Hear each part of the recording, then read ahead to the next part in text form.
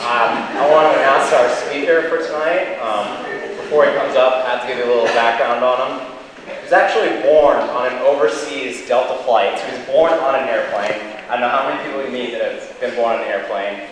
Not only was he a contestant on Legends of the Hidden Temple, he was also a contestant on Global Guts. Nickelodeon shows. When he was in junior high, he dated Mandy Moore. When he was in high school, he played basketball against LeBron James. He got into college, he was on University of Virginia's undefeated lacrosse season, and also, last but not least, this is the guy that puts on Bobby Bowden's headset and then takes it off and hands it to Bobby Bowden. He's also related to Thomas Jefferson and Francis Epps, who actually helped found this university. So ladies and gentlemen, put your hands together for Andrew Epps.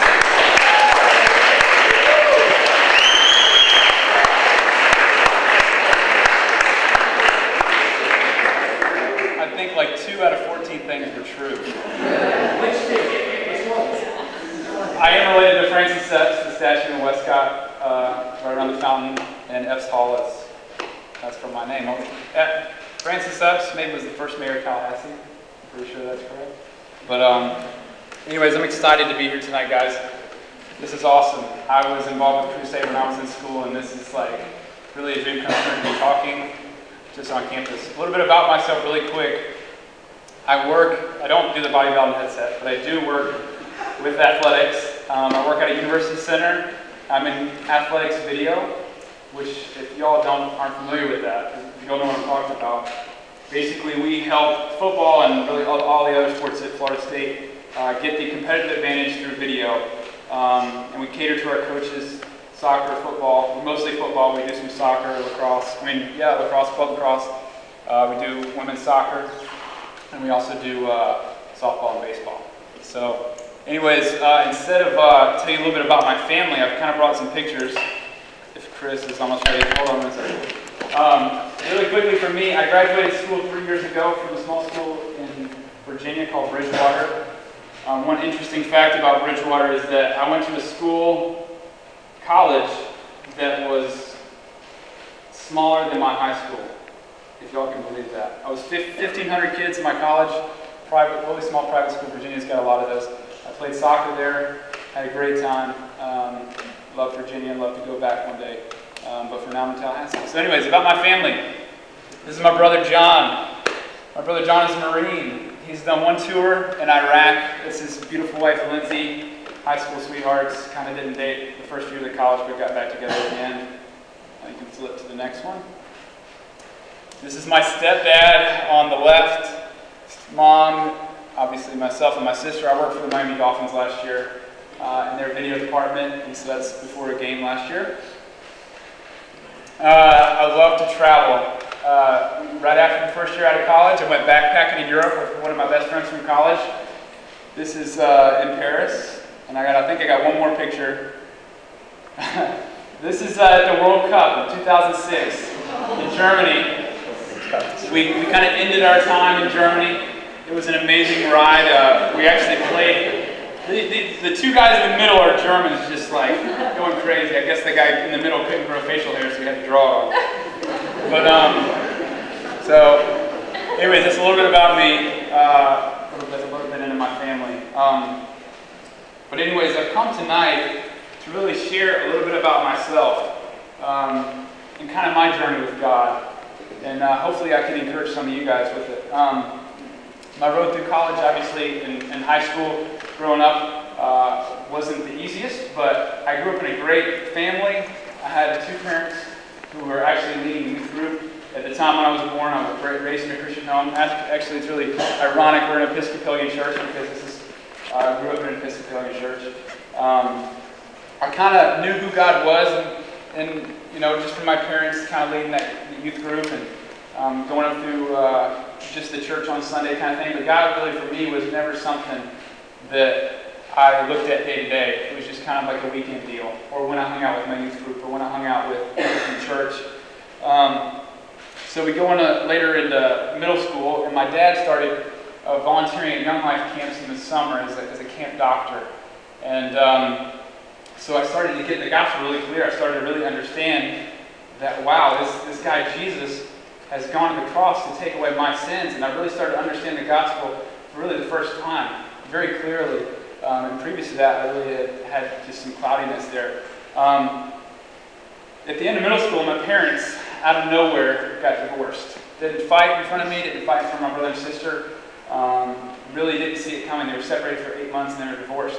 So I really began to question God. I'm like, where, God, are you in this situation? Are you in this situation? Are you real?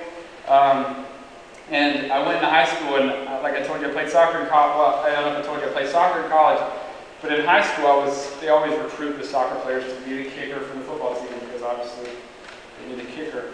And so I got involved in a Bible study with their football team in high school, and they talked one night about how the relationship with God is meant to be personal. It's meant to be something between just you and God. For me, up to that point, it had not been personal. My relationship with God was connected through my family and through my friends.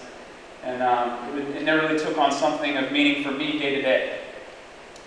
So that night, it was really just something. I got in my car and I was just like, God, I want to make this thing personal. Like, I really want to do this. And from that point, it really started to roll with me. God just started to, it was like a dam was, holding up God from coming into my life. And one night, he just smashed that thing. And like the water, that's the vision he's given me, of just that water just rushing into my life. I want to tell you tonight that God wants that personal relationship with each one of you. A lot of you may have heard that. A lot of you may have been coming to Crusade for weeks, years, whatever, and you've been hearing that. But God really desires to be everything for you. He desires to completely consume you in a good way. And to have you want nothing but to be consumed by God. And he doesn't just want the Campus Crusade Tuesday night you. He wants the weekend you. He wants the classroom you. He wants the 24/7 you. Every thought, everything. One of my favorite verses to really describe how God wants us to have this amazing life with him is John 10:10. It says, "The thief comes only to steal, kill, and destroy. I have come that they may have life and have it to the full." When I look at this verse, and some of you may have heard the second half of this verse a lot because a lot of people use it. I look at this verse and I see two different choices of lifestyles. One, obviously, and obviously you see it and you say, man, I want to have a great life. Obviously, I want to have that abundant life. But you got two choices. You got a life that's running from something that's trying to hunt after you and kill you. And that's what this world is. Whether it's through, drugs, alcohol, sexual immorality, whatever, it's coming after you in a way that's trying to get you down. Greed, anything. But then the other one is God saying this abundant life. How do I get this abundant life? How do we really understand what abundant life is? Well, I feel this it's inside of a personal relationship with Jesus Christ. I want to take us back. You can take that down, Chris. I want to take us back to the Old Testament. And I want to look at a guy named David, who, it's in 2 Samuel, has this, he's the king of the land, and everything is going great for David. But David's living a pretty crazy life. And it was springtime in this story in 2 Samuel, and it talks about David going outside in the springtime. He's a king that really gets whatever he wants. And he's walking outside, sees a woman bathing in the springtime. I guess it's hot outside, and he basically gets his entourage, his servants, whatever, saying, I want that woman, basically I want to be with that woman. So you guys go down here to bring her back. So he brings her back. Basically, they sleep together. This woman is married. She was married to a man called Uriah, who was actually out of town because he was fighting the battle for David's kingdom that he was a king and in control of. And so he sleeps with Uriah's wife, Bathsheba, which I think it's ironic that he saw her taking a bath. Her name's Bathsheba. But anyways, so he gets Bathsheba pregnant. Now he's in a tough spot, okay? He's in a real tough spot because he's got, obviously, a few choices. Either he can come clean about this, or he's King David and he can try to cover the thing up. And I'm going to get to why I'm telling you guys this point in the point of this story in a second. But basically, it parallels a lot with my life and how I used to be honest with you, I used to be a really sketchy dude, especially when I was in college. With the two options that David had, he really started to dive into, let's try to cover this up. So first he's like, all right, I got to bring Uriah back home and make it look like he got her pregnant. So he calls Uriah back to the battlefield. Uriah comes back. He's like, Uriah, I want you to spend a nice night home. I want you to spend a nice night with your wife and y'all just chill and do whatever you do, husband and wife time, one time. And so Uriah, he thinks Uriah's going to go off and do it. To his surprise, the next morning, Uriah comes back and he's like, yeah, I didn't sleep because how could I sleep in my comfortable house with my wife when my soldiers, my fellow soldiers are out there on the battlefield and they're fighting. And I'm coming home, how could you take me on leave like this? So he's like, I'm not going to sleep inside my house. It's not going to do it. So David's like, crap, what do I got to do next? So he chooses to get Uriah drunk. And said, I'm going to get him wasted. I'm just going to get him out of his mind. So he goes back and, does some stupid stuff. So anyways, that doesn't work. So the third option is David is like, I am going to take Uriah, I'm going to put him on the front of the battlefield, and I'm going to set him up just to be killed. So this all just goes away. So he sends him back. Sooner or later, he gets word back that Uriah was killed after he's sent back because they put him on the front lines, basically the infantry. And,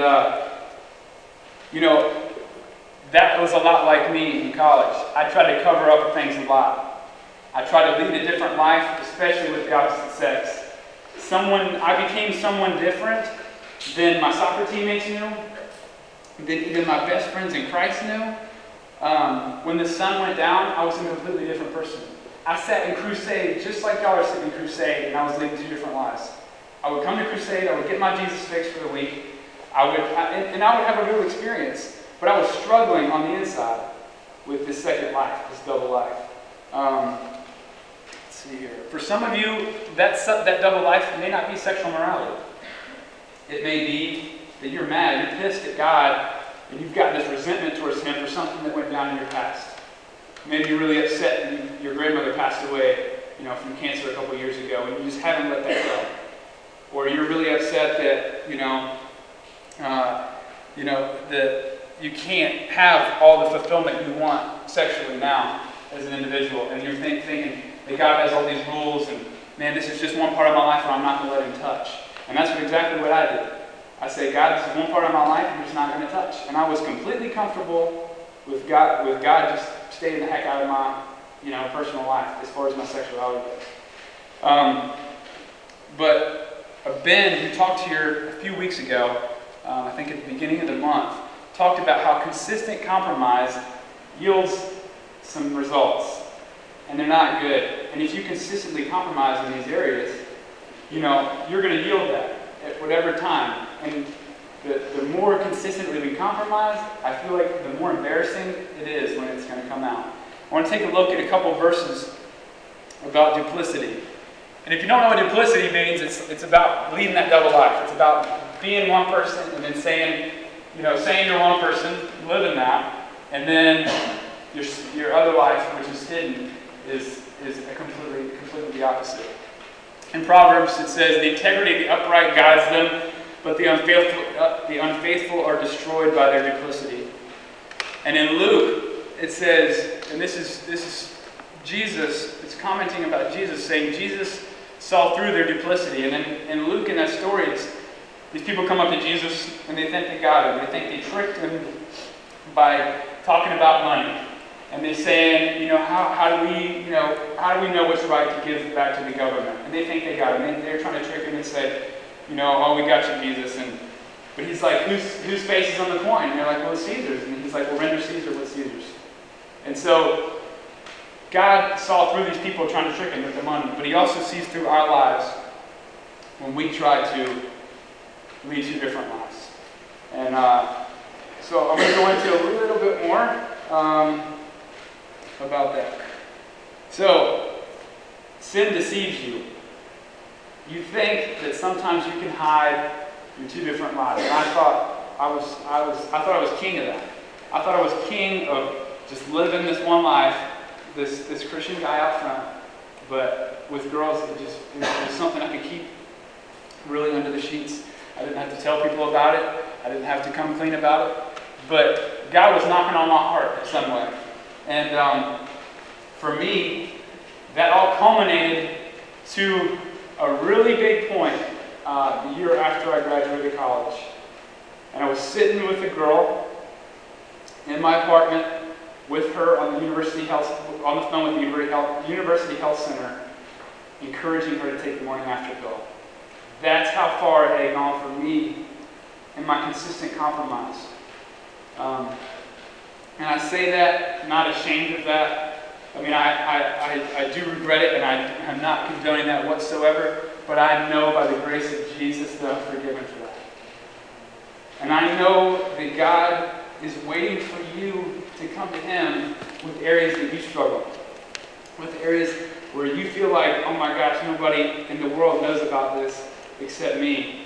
And yeah, I know God knows, but there's still a part of me, and there's still a part of me in the past that still thought it was secretive, still thought that even it was hidden from God. It doesn't matter how small you are, or even how small in your faith you are.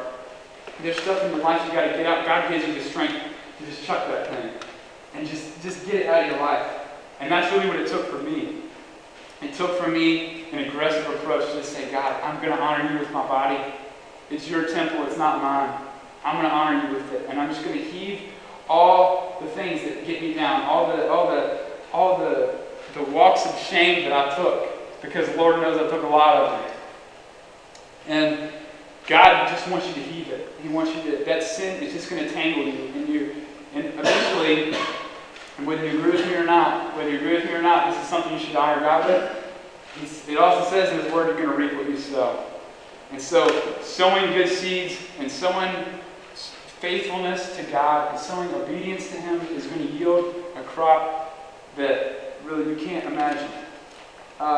In college, I had this French class that was the death of me. This French class, actually, I don't know, it was honestly a miracle about how I tested out of 100 level coming into college. I mean, it was a multiple choice language test, which I think is ridiculous. But it got me through 100 level, praise the Lord. So I went into 200 level. Our teacher had these quizzes for us that they were conversational quizzes. She would call two people randomly, like, you and you. And the previous class before, she'd say, okay, we're going to have a conversational quiz next week about what you did over the weekend or what you did this summer. So she'd call two people up. Two people would have to come to the front, and they'd have to speak for just like 5 minutes, just in French to each other. And no, I'm not going to speak French because I retained about 1% of it. But anyways, I got up for these tests and these quizzes, and somehow over the weekend or somehow in between class, every time I just got this like confidence, like fake confidence that I knew I could pass this thing, that I knew I could get through this thing. So I didn't study. I went up there and I said, I'm going to memorize just a couple sentences and hopefully that'll get me through. But the hard thing is, especially in a foreign language, if someone's really good at it, say the person you're talking with, and you don't understand what they just asked you, if they said, yeah, I got some pizza this weekend, and you thought they said, I went and played golf this weekend, and then you comment about that, and it's the opposite thing, you're in deep trouble. I feel like I wasn't, with my life and with the plan to succeed that I really needed, coming out of throwing off that which hindered me, I didn't have that plan to succeed. I wasn't in God's Word about what I was struggling with. And I feel like just as I needed to be prepared for that French class, you needed to be prepared for the challenges and the temptations and the tests that you're going to face with Christ. We need to be in our Word. We need to be plugging into community groups. I think this is something that is amazing about Crusade. You guys have these community groups. You have Bible studies in your church. Maybe you have a prayer time on Landis, like at the beginning of the year. These are things that you guys can get involved with and start building that godly momentum in your heart to obey Him. Because it's hard, especially when you come out of making a huge decision to follow God, especially in an area where you struggle or where you have struggled. One of the things I want to close with is that and nowhere in Scripture does it talk about someone cleaning themselves up before they come to God. Nowhere. God wants you as you are. And whether right now you're just like, crap, God's speaking right to my heart in the duplicity that I've been walking in that double life that I've been living. He wants you as you are. He wants that conversation with you right now. The one that's beginning to stir in your heart. The one that's going to happen when you get back to your apartment or your dorm room tonight. Like, he wants you just to be talking with him. And really, that's where the sin, I think, deceives you the most. You think that, yeah, I guess my sin, hurt some girls in the past, but really out of that, not many people knew about it. But really, the person that it hurt the most was me. The person that it hurt the most was what was going on in my heart. And I want to just tell you tonight that God wants you guys right where you are. That he wants you right now. He wants you October 21st, 2008. And I don't care if you've been coming to Crusade for 2 years or this is your first time. He wants you right now. And honestly, there's no better time to start that walk with Christ, to start a deeper relationship with him, and that one that's free of that stuff that holds you down. I want to close with this. I was reading Runner's World, and I don't know how I got a free subscription, but it just came in the mail one day to my dad, and he sent it down to me. And Adidas, I know we're a Nike school, so bear with me for a second because it's an Adidas commercial. But it says, the title of the whole ad is Things You'll Notice When You Don't Notice Your Running Shoes. And I know some of you guys maybe run, some of you guys maybe play sports. And so here we go. It says, things you'll notice when you don't notice your running shoes. You'll notice summer turning into autumn, autumn turning into winter, winter turning into spring, and before you'll know it, you'll notice it's summer once again. You'll notice you're breathing, you'll feel it. You'll feel when you're breathing really easily, effortlessly. When you can hold a conversation and when you can't. You'll notice that you're more in tune with your body. Running starts to feel right. You're running faster, further. You'll realize that faster is good. You'll realize that you're doing long runs. You never used to do long runs. You never used to do short runs. You never used to run. You notice how you feel like a new version of you. And for the first time, you'll notice that you're truly capable of a lot more than you ever have imagined possible. You'll experience how running is meant to feel and how that will feel pretty darn good. And there's a little bit more to the ad, but I just thought that was a perfect picture of what it's like to put on Christ. To put on the fresh kicks of Christ. Like, I see that, and you guys know, maybe it takes you a couple times of running in those new shoes to really get that groove. But when you start, honestly, the ad is so true. When you have some shoes, you can run with, you're so in tune with what's around you. And I know a lot of you guys have been running in some pretty old shoes, spiritually. And you've been running the same shoes you've run in even before you were a Christian. And I challenge you tonight to really put on that mind of Christ, to put on those new kicks in Christ, and really be renewed in him. Let me pray for you guys. Yeah. Jesus, I just thank you, God, for this night, for each person in here, God. I thank you for their hearts, Jesus. I pray, God, that you take away the lukewarmness of our hearts. God, help us be passionate about you. Help us to throw off the things that hinder us, God, and that sin that so easily entangles us. Help us to have a real conversation with you tonight, Jesus, just about where we are. Just about the stuff, Father, that we can throw off. And God, help us to run with you in the mind of Christ, God. Help us to understand what that means. And just be bold for you, Jesus. I pray this in your name. Amen.